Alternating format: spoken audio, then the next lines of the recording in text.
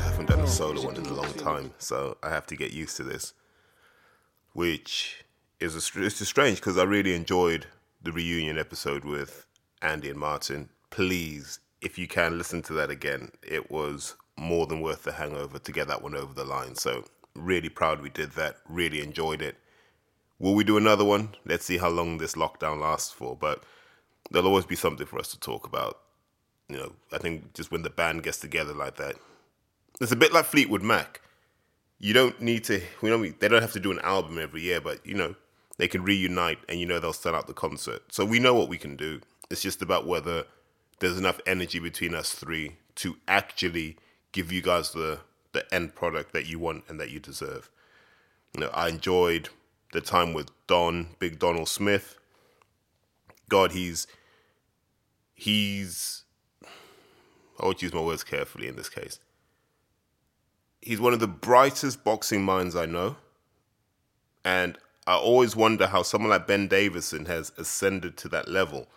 And yet the disparity between him and Don is that great, which is a shame because I think Don's at that level. He just needs a case study to prove it. And I think the interview we did, part 1 and part 2, demonstrated that. So that was really enjoyable.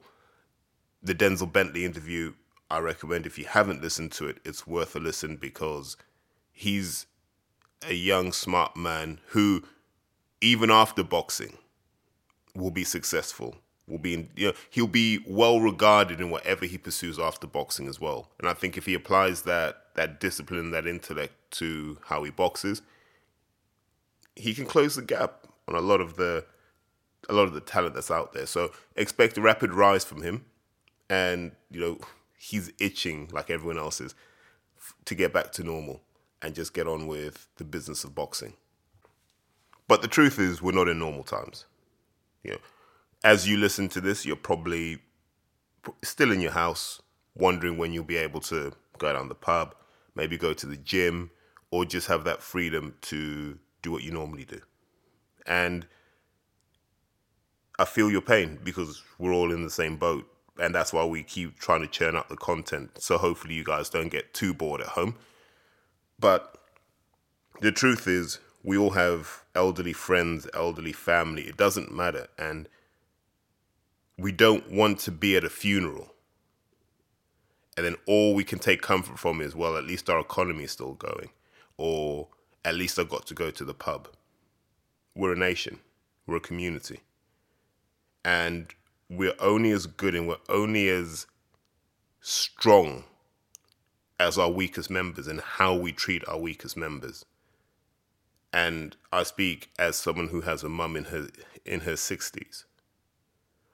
I want her to be safe as possible. And if this is what we have to do for her to be safe, for your mums to be safe, for your grandmothers to be safe, it's a price worth paying because we have to look after everyone. No one should be dying before their time. And to those who have lost their lives, rest in peace. And those who have lost loved ones at this time, I am really sorry. But we're doing the right thing. And hopefully, by doing this, there'll be people who get to live. There'll be people who get to see grandkids because as a society, we did the right thing. So as downhearted and as down-spirited as you're going to get during this process, just remember, we're doing this out of compassion and we're doing this because it's the right thing to do. And what we can pray for is that there's a breakthrough, medically, scientifically, it doesn't matter, that turns the tide back in our favor. And we can eliminate the risk or at least mitigate it as much as possible.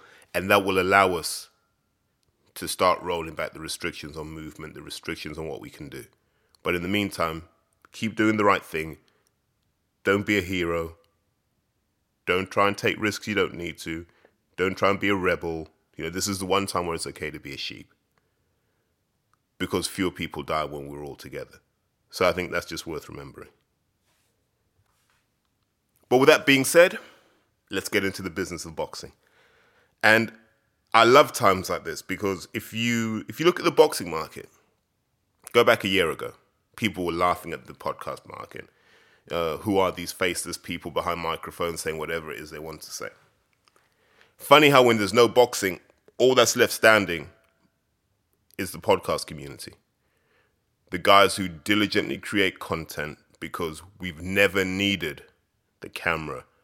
We've never needed YouTube. All we do is come out here, talk about the things that you see just like we do, and we just give a different take on it. And it seems everyone's jumping on that now. You see IFL doing the telephone interviews and so forth. And I think they're beginning to realize it's not as easy as they thought it was. It's not just a chat between person A and person B. It's not. There's a lot of work that goes into cultivating those relationships, building those dynamics so that when you do hook up for a podcast episode, the work's already been done.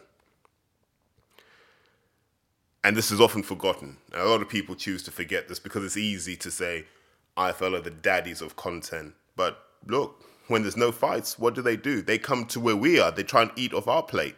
I don't mind that because, there's a reason why these guys aren't in front of the camera. They're colorless and characterless. And that doesn't mean that they're bad people. They're just not people you want to hear on a regular basis. Right? The boxers, the promoters, the managers of the stars. So they can't do what we do. And I don't even think they want that level of accountability. So if you've looked at the content, it's been terrible. Right? It's been garbage. From top to bottom, it's been garbage. But what it's done, like the rest of the economy, this slowdown, this shutdown, has forced us to look at one thing. Who's really doing the numbers?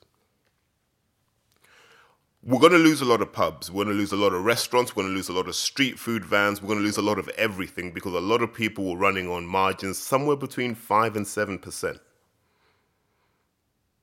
That means that they were only making 5% more than they were spending. No savings. There's no reserves. There's nothing for these businesses. And people say it's tragic that they're going to go under. And for the individuals concerned, absolutely. For the economy, no. Because when you're running at that margin, you're doing something wrong. And all this has done is it's shown us who's been running businesses at low margins. And so hopefully after all of this, we'll have better run businesses. They'll grow into the market vacated by everyone else, but we should have a better economy for it. I think every so often you need to prune, the dead wood and then see what thrives and what rises. So I think you've got that with Boxing Media because now we can actually look and we can ask two things. What are the real numbers? And number two, what drives those numbers? Because I've talked about it. I did a podcast on what I call social media doping before. And I think, I just want to touch on this point as a quick follow-up. I don't want to labor it too much, but I just want to touch on this. If you roll back a year, Dillian Whyte interviews, right? Dillian Whyte interviews. So that is, on IFL, that is Dillian Whyte and Kugan Cassius. Those sorts of interviews were doing 400,000 spins? And that was after a week. They'd do 400,000 after a week, and then they'd have like a relatively long tail and maybe top out at 550, 600K. Two people, Kugan, Dillian, talking about boxing. So that should still hold true now. If the barrier to consuming IFL content was normally time because the videos are so long, you just don't have enough hours in the day, you would imagine that giving boxing fans hours in the day, the number of views would go up. So I don't understand how after a week, the last interview with Kugan Cassius and Dillian Whyte did about 68,000. When he did a flashback with one of his old Tyson Fury interviews, that was probably about a week ago, that's 17,000. But they still want to tell you that boxing can do 500,000 to 1 million views of content. Fine. So my question then becomes, if it's about the interview, then the same two people interviewing should do roughly the same numbers because They're the fans of the franchise and the fans of the fighter, right? That's really all it is. I refuse to believe that people are that into Dillian that he's a crossover star. He's not. He's a star in the boxing market. So the numbers should be broadly similar, and they're not. Even Kugan's biggest name, Eddie Hearn, those numbers are down. Those numbers are down. Remember when we were talking about 1 million views at KSI Logan Paul 2, whatever the hell it was. And now we're back down into the 20s, the 30s, the 40s in terms of thousands. Where have those fans gone? Where have the IFL fans gone? You can't hear this excuse that no one's going to tune in because there's no boxing on. It's still the same people talking about the same things. The format hasn't changed, apparently. So where's everyone gone? Where has everyone gone? How do you go from 1 million views to 50,000? And if you remember, those 1 million views were happening in the space of like 24 to 36 hours. Now we're looking 3 days down the line and it's only 68,000 of Kugan talking to Eddie. And let's just say the majority of those are Eddie Hearn fans. So what franchise does Kugan carry? What brand identity is he bringing into these conversations? You're starting to realize there's not much in this boxing media thing. There really isn't much. You know, you can talk about Boxing Social as well. Let's touch on that. So Boxing Social's 3 biggest videos are, number 1, Bazinga after some YouTube fight. I don't know, I think it was one in Miami, right? 1.1 million views. Andy Ruiz Sr., about 900,000 views. Andy Ruiz Sr. And then Big John Fury on about 600,000 views, right? They're Boxing Social's 3 biggest interviews. And no disrespect to any of those guys, but they're not at the core of boxing. So why haven't Boxing Social got an Eddie Hearn interview that does 500,000? They've got a Dave Allen interview that does 500,000. But then if you cross-reference that with where Dave Allen's at on IFL currently, that's 10 times what he's doing now. So where have all those fans gone? Where have all those Dave Allen fans, because Dave Allen's not a crossover star, where have all the Dave Allen fans gone? If you're doing 500 and something thousand a year ago, and then when Kugan, who's the bigger platform, puts you on, you're doing 30,000 in a few days. Where's that? Where have the other 500,000 people gone? Yeah, it's just simple mathematics. Look at the numbers they're doing now. What are Boxing Social doing now, actually? Let's have a quick look. Right, so the Boxing Social content currently consists of Eddie Hearn Instagram live videos, right? With Andre, they did 1,200. With Danny Jacobs, 1,200. With Devin Haney, 600. With Danny Jacobs, 1.3, so 1,300. Josh Taylor listing his top 5 fights in boxing, 550. Anthony Crawler talking about Scott Quigg, 500. This is in less than a day. So just to give you a sense of perspective, I will release this podcast and within 24 hours, I should have passed 600. After a week, we're in the 1,300 range on this one, I'd imagine, because people need to find time to listen and so forth. So it takes time for the numbers to build up. But these guys are doing insane numbers. These are not insane numbers. Joseph Parker on Instagram, 2,700. Boxing Socials talk with Addy.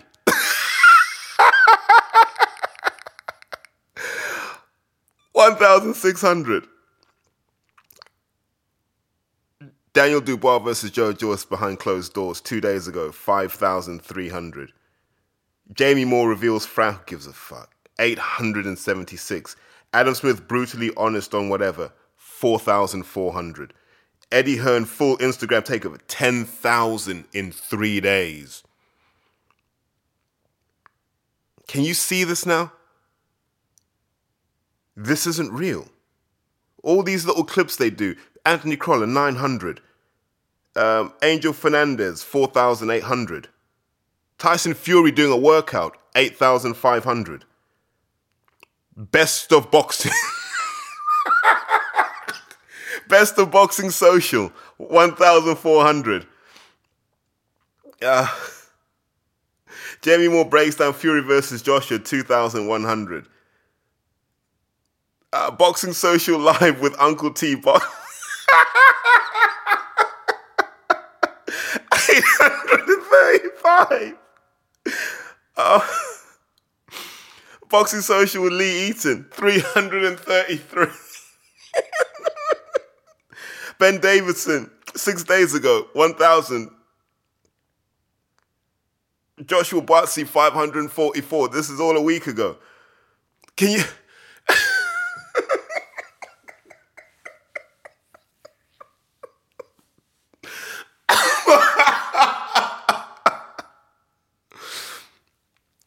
So... Okay. Let's be objective about this. Of all the videos I've just mentioned, it's not 10% of the Bazinga video. I don't even know who Bazinga is. I don't know who Bazinga is. Right? I just don't.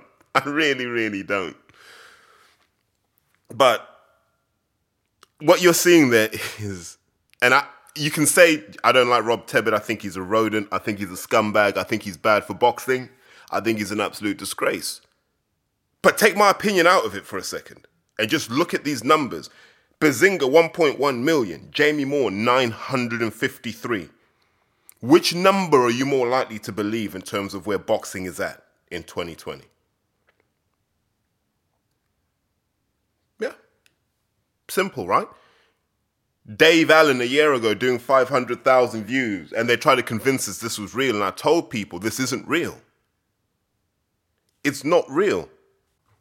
Look, by way of comparison, Dave Allen does an Instagram live. I imagine this is with IFL, or they've just taken this off Dave Allen's feed, right? And in one day, it's done 15,000 views. And you can assume that there's been boosting to these numbers, you know. But even then, they're not the numbers Dave was doing where we're talking about 500,000. So it comes back to this question. When IFL give you numbers, what proportion of those numbers are people who will watch anything IFL put out? And then what proportion of those are people that will watch anything Dave Allen does? And what proportion of guys that will get involved if it feels interesting? However you want to slice and dice it, you've lost 500,000 people. Where have they gone? Why have they left? It doesn't make any sense. So we're going through this period now. And if I'm sponsoring one of these channels, if I'm a Bet365 or a Betfred, I'm looking at these numbers, right? If I'm marketing at Betfred, I'm looking at these numbers and I'm saying to myself, where's the 500,000 views? Like, what am I sponsoring these guys for? They can't deliver the numbers I need because they realize outside of the Joshuas, the Furies, boxing's not that big. No one cares what Jamie Moore thinks about anything. No one cares what Anthony Crolla thinks about anything. Anthony Crolla can walk through London and not many people know who the hell he is, and he's fought on a pay-per-view. Let that sink in for a second.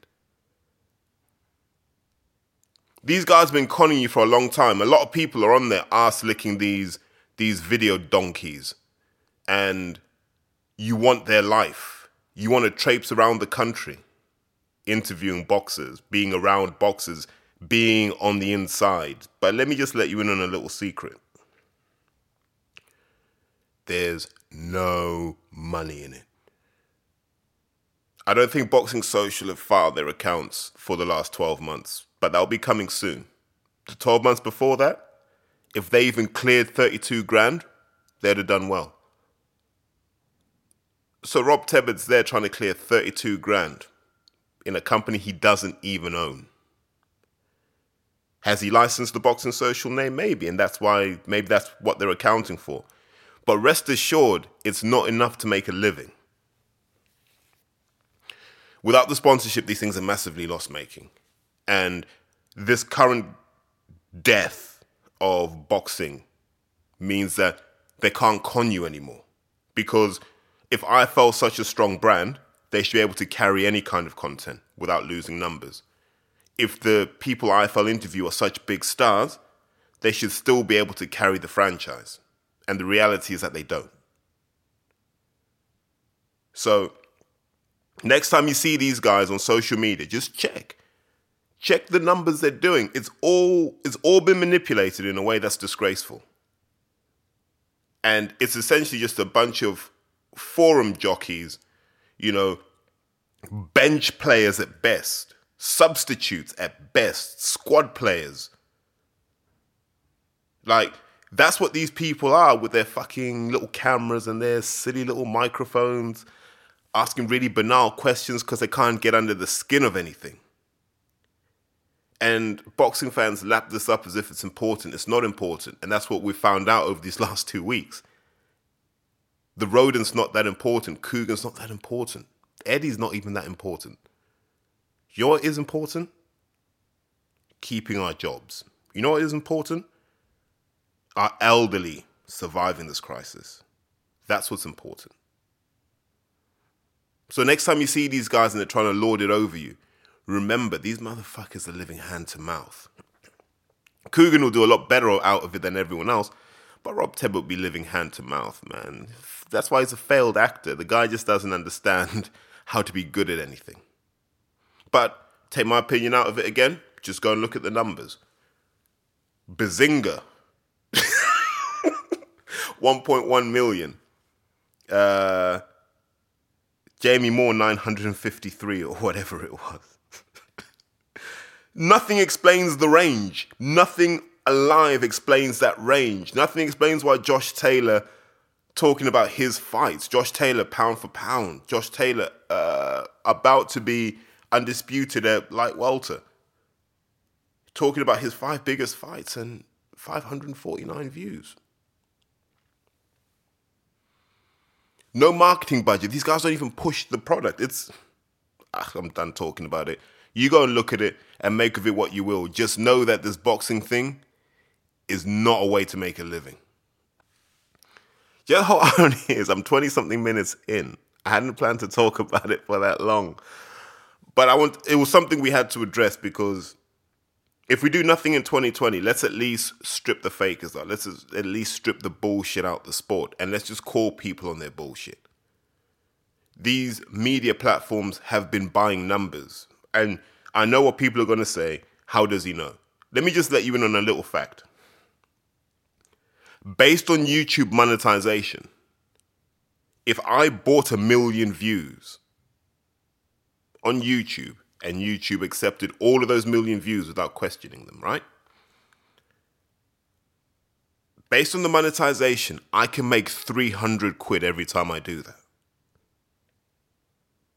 So I spend about 2,200 on 1 million views. And maybe, depending on what level YouTube puts me at, maybe I could pull back somewhere between 2.5 and 3 grand back. Now you add in the sponsorship money on top of that, I can just about eke out a living blagging that I'm important in the sport of boxing. So this is on YouTube. Don't create incentives for people to jimmy up the numbers, because that's what happens here. If I can see a 300 quid spread, I'm like, give me 2.5 grand, I'll do this now. But is it worth damaging your brand, your reputation, your image for the sake of 300 quid? No. And it was cruelly exposed. Like, how is Bazinga? Hold on. While I talk, I'm actually going to Google who the hell Bazinga is, because I have zero idea who the hell Bazinga is. And that's embarrassing on my part. Maybe I'm just not part of the cultural zeitgeist. So Bazinga's not his name. Ethan Lewis Payne, born June 20th, 1995, better known as Bazinga or Bez, is an English YouTuber and a member of the site. What is the site? Oh, Jesus. This guy did 1.1 million views on Boxing Social. Why wouldn't he just have that on his platform? If he's a YouTuber, why wouldn't he take those 1.1 million views and have it on his platform? That doesn't make any sense. Like, if Boxing Social's franchise carries about 20,000 views, this guy's doing 1.1 million, why wouldn't you do it on your platform? That doesn't make sense. You're the man with the power. It's like KSI Logan Paul. When they do their weigh-ins, it's on their platform. They always have the stuff on their platform because that's where they generate their money. So am I meant to believe Bazinga's just given up $2,500 to Rob Tebbett for the sake of an interview or whoever it was?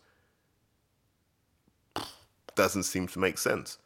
But look, guys, draw your own conclusions. Apologies, right? This wasn't meant to just be a social media doping / cheating episode. I'll come back with some more regular content. So make sure you listen to this one because there's any way you'll know that another one's coming. Take care.